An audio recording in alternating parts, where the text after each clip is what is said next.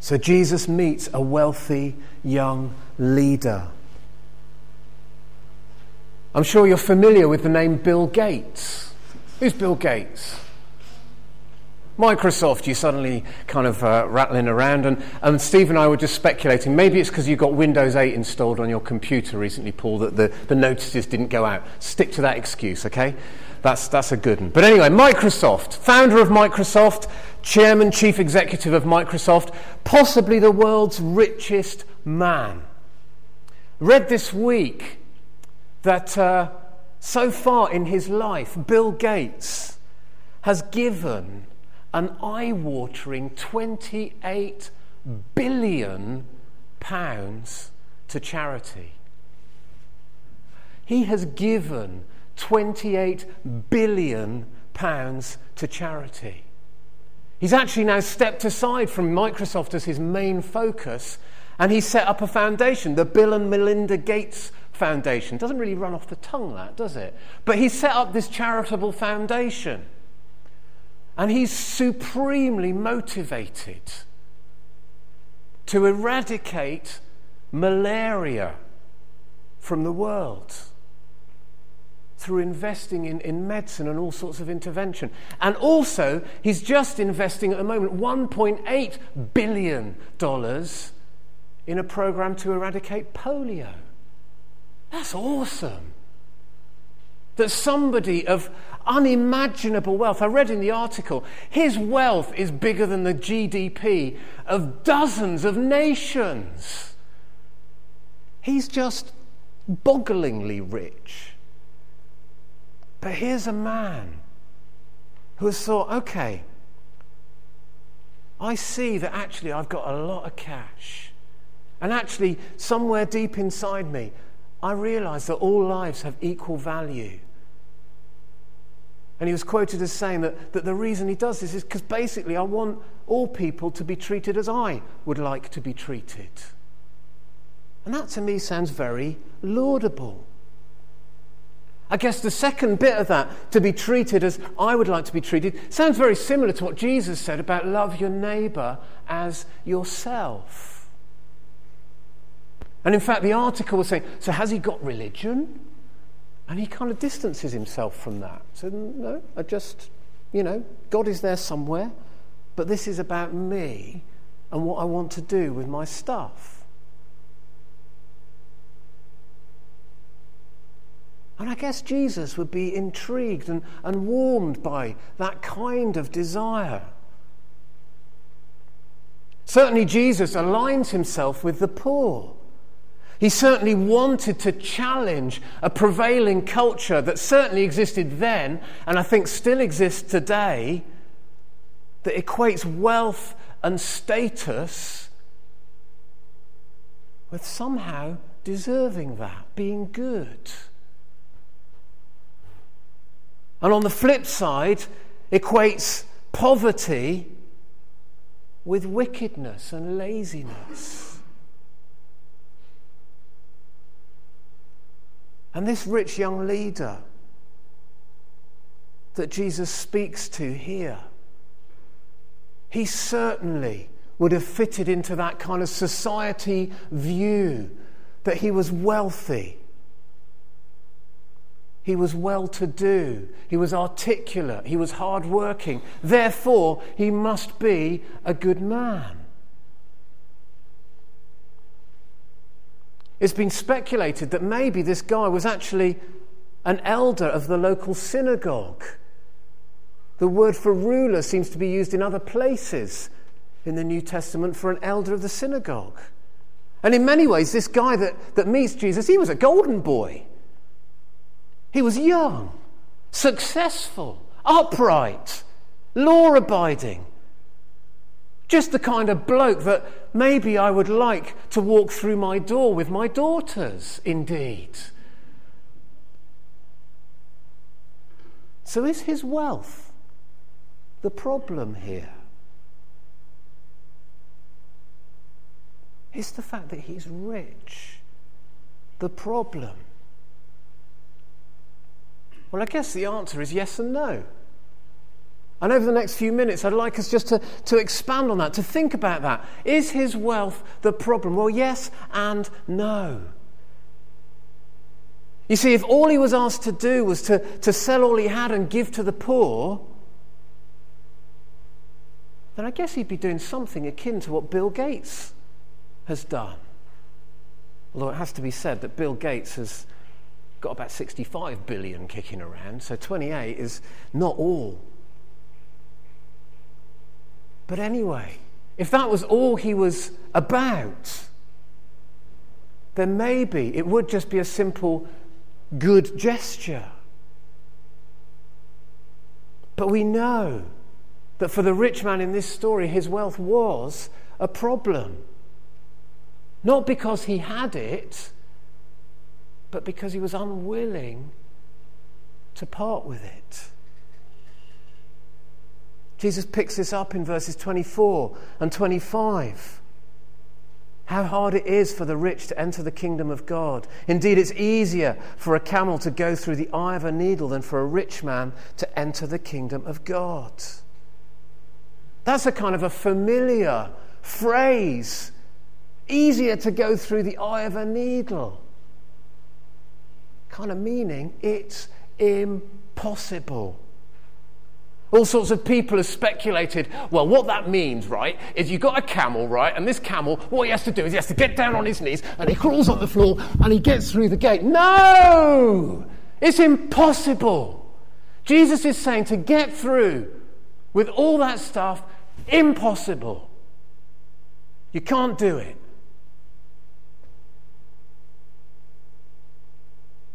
What's going on here is the man's heart and his understanding of the law. See, he assures Jesus in confident manner that he's kept all the commandments that Jesus recounts to him. Those commandments that are kind of the second half of the 10 commandments we find in Exodus and Deuteronomy. Don't commit adultery, don't murder, don't steal, don't give false testimony, honour your father and mother. All commandments about human relationships in some measure or form. And he says confidently, yeah, I've kept all those commandments. But I reckon he hasn't heard Jesus' teaching on those commandments. If you flip back with me briefly, Matthew chapter 5. Somebody give me a quick shout out of what page Matthew chapter 5 is on.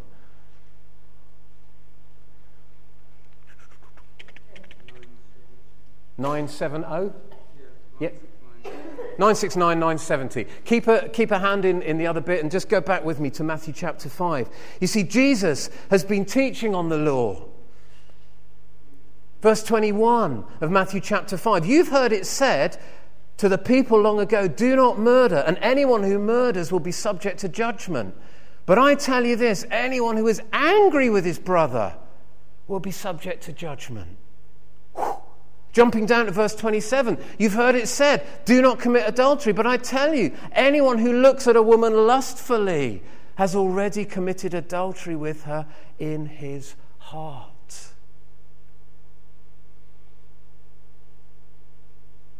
Coming back to the rich ruler, he was keeping the letter of the law. No doubt he was an upright man, a good guy. But not the spirit of the law that actually speaks to the very heart of our humanity.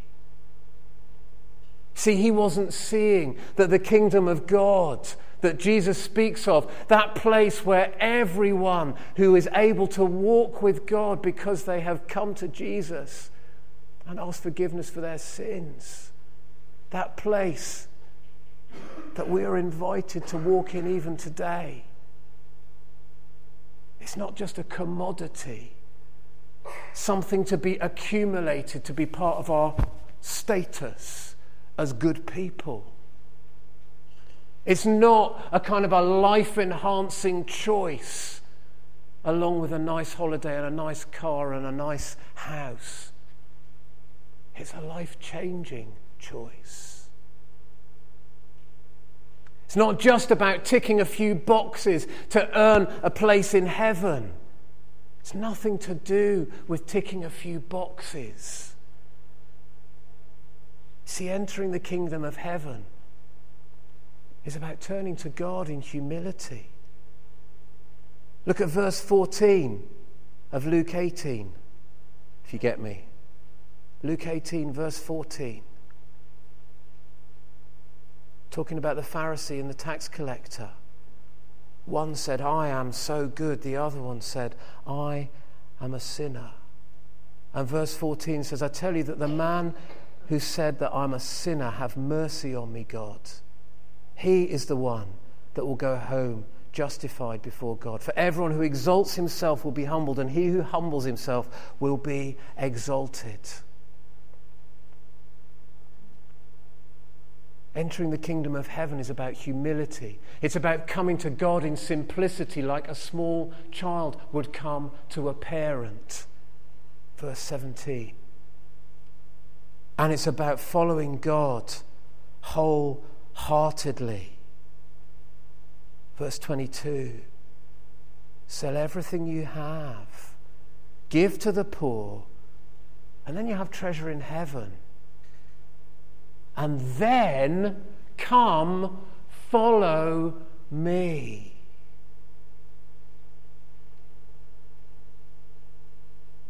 It's not a one-off event that ticks a box. Something I did when I was 11, or something I did when I was 20 or 30 or whatever. I came to God. I said sorry. I went to church a bit. And I'm good to go now. It's about choosing to follow Jesus all the days of your life. Allowing him to shape you into the person that he has created you to be. Allowing him to change you. Not into some kind of a weirdo, but into the person that he created you to be. Here's a bizarre statement. It's a free gift that is costly. It's a free gift that is costly to follow Jesus.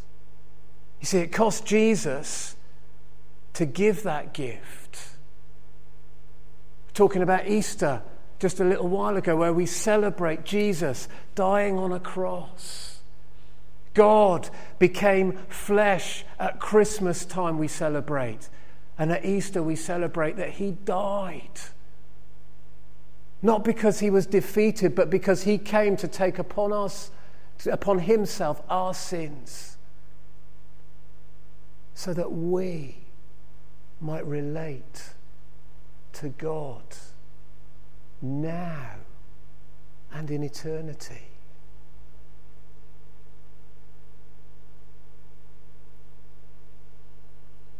But it's also a costly gift to receive. Because actually, to follow Jesus isn't easy.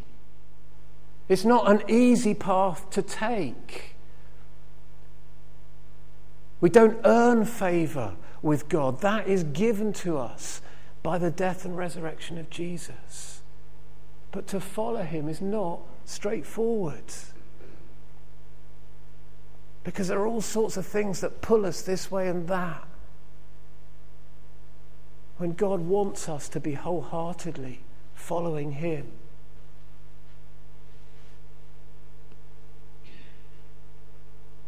So we need to surrender ourselves to God. Verse 29 is a little bit unsettling, I think. Where Jesus says, no one who has left home or wife or brothers or parents or children for the sake of the kingdom of God will fail to receive many times as much in this age. Is that saying that we're all supposed to just abandon all our responsibilities? No. But actually sometimes we can put important, good things ahead of our relationship with God. And actually those important, good things then take a wrong perspective because they haven't got God at the center of them. And I know that there are folk here who have felt a real risk in giving their lives to Jesus before their partner. Because they were thinking, but that means that maybe they're going to feel like they're second best. But no, our relationship with our family is vital. But our relationship with God is primary.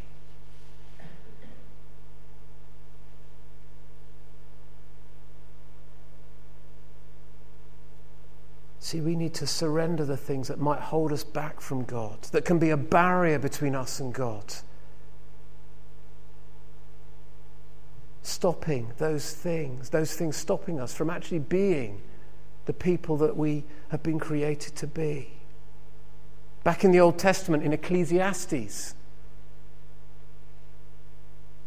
the writer of that book tells us that God has set eternity in the hearts of men. And Jesus reminds us of that, to make sure that our treasure is stored in heaven and not invested in earth. You see, if we invest our treasure in heaven, in giving ourselves to God, then we'll be able to be more fully human.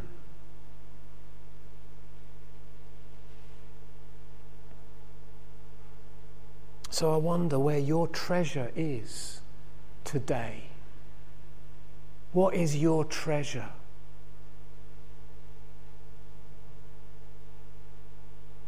Maybe your treasure is your relationship with God. That is primary in your life. But maybe there are other good things that are actually things that are standing in the way because they have a hold on you.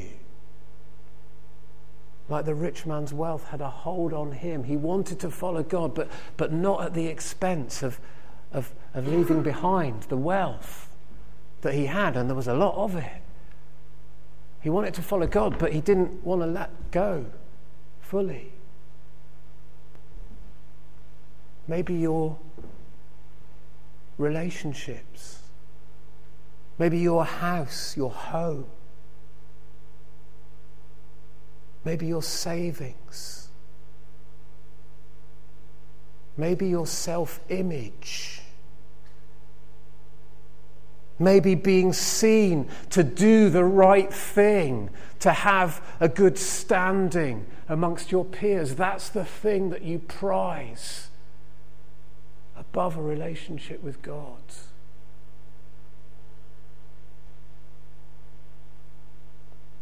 Those things will fade. Those things are good. And we can invest rightly in those things. But if they stand between us and God, then they are an idol.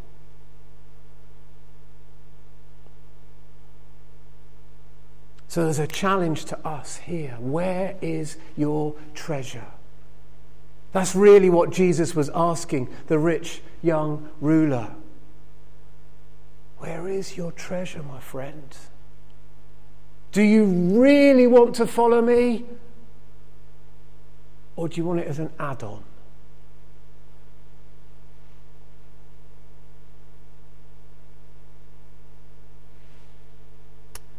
I've said over the last couple of weeks that this is a challenge for us personally in these encounters with Jesus. But there's also a challenge for us in sharing our life of faith with other people, that we can learn from Jesus the Master. Because he wants us to enable others to know the good news of Jesus, that he loves us so much that he was prepared to die for us. So I wonder today, are we leading other people that we know, that we work with, that we live with, that we spend our social time with? Are we leading them to believe that actually it's just a religious box that we're ticking when we say we're involved in Fivehead Baptist Church, when we say we're a Christian? Is it just a religious box? And actually, if you come and you pray a prayer of commitment and you do a few bits and pieces, then you're good with God. Or are we living and therefore telling the gospel? Are we being radical followers of Jesus? Radical not in the sense of being nutters or fanatics. Because some people will hear that word and that's what they'll think, and we hear that on the media. It's not about that, but it's about at the very heart, at the root. Are we followers of Jesus because we hold nothing back, so that we can be ever more the person God created us to be in his image, seeking after his heart before other things, before other relationships, so that as we come to those things, they are in their right place? Are we open to the guiding of the Holy Spirit to help us to see with godly eyes what maybe is holding other people back? Maybe we need to be asking God to help us, not just to live lives that are honouring to him in wholehearted fellowship with him, but actually that we would be seeing better with his eyes.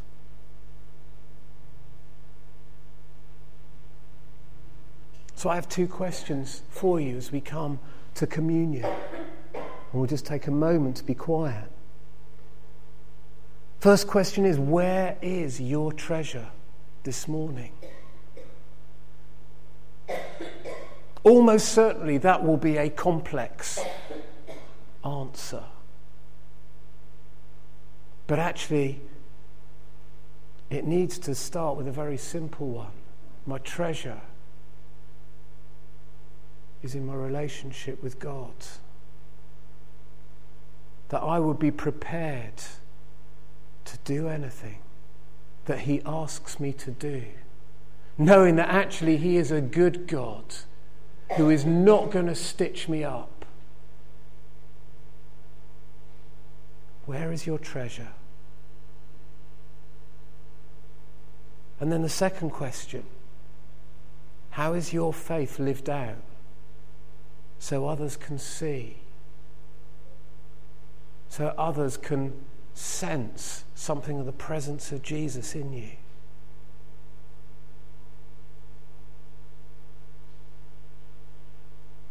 We don't know ultimately whether the rich young man came back to Jesus and said, okay, I've had some time to think about this and I want to follow you. It's kind of unresolved.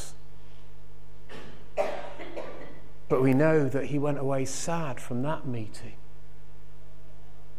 because he felt he couldn't give all his heart to Jesus.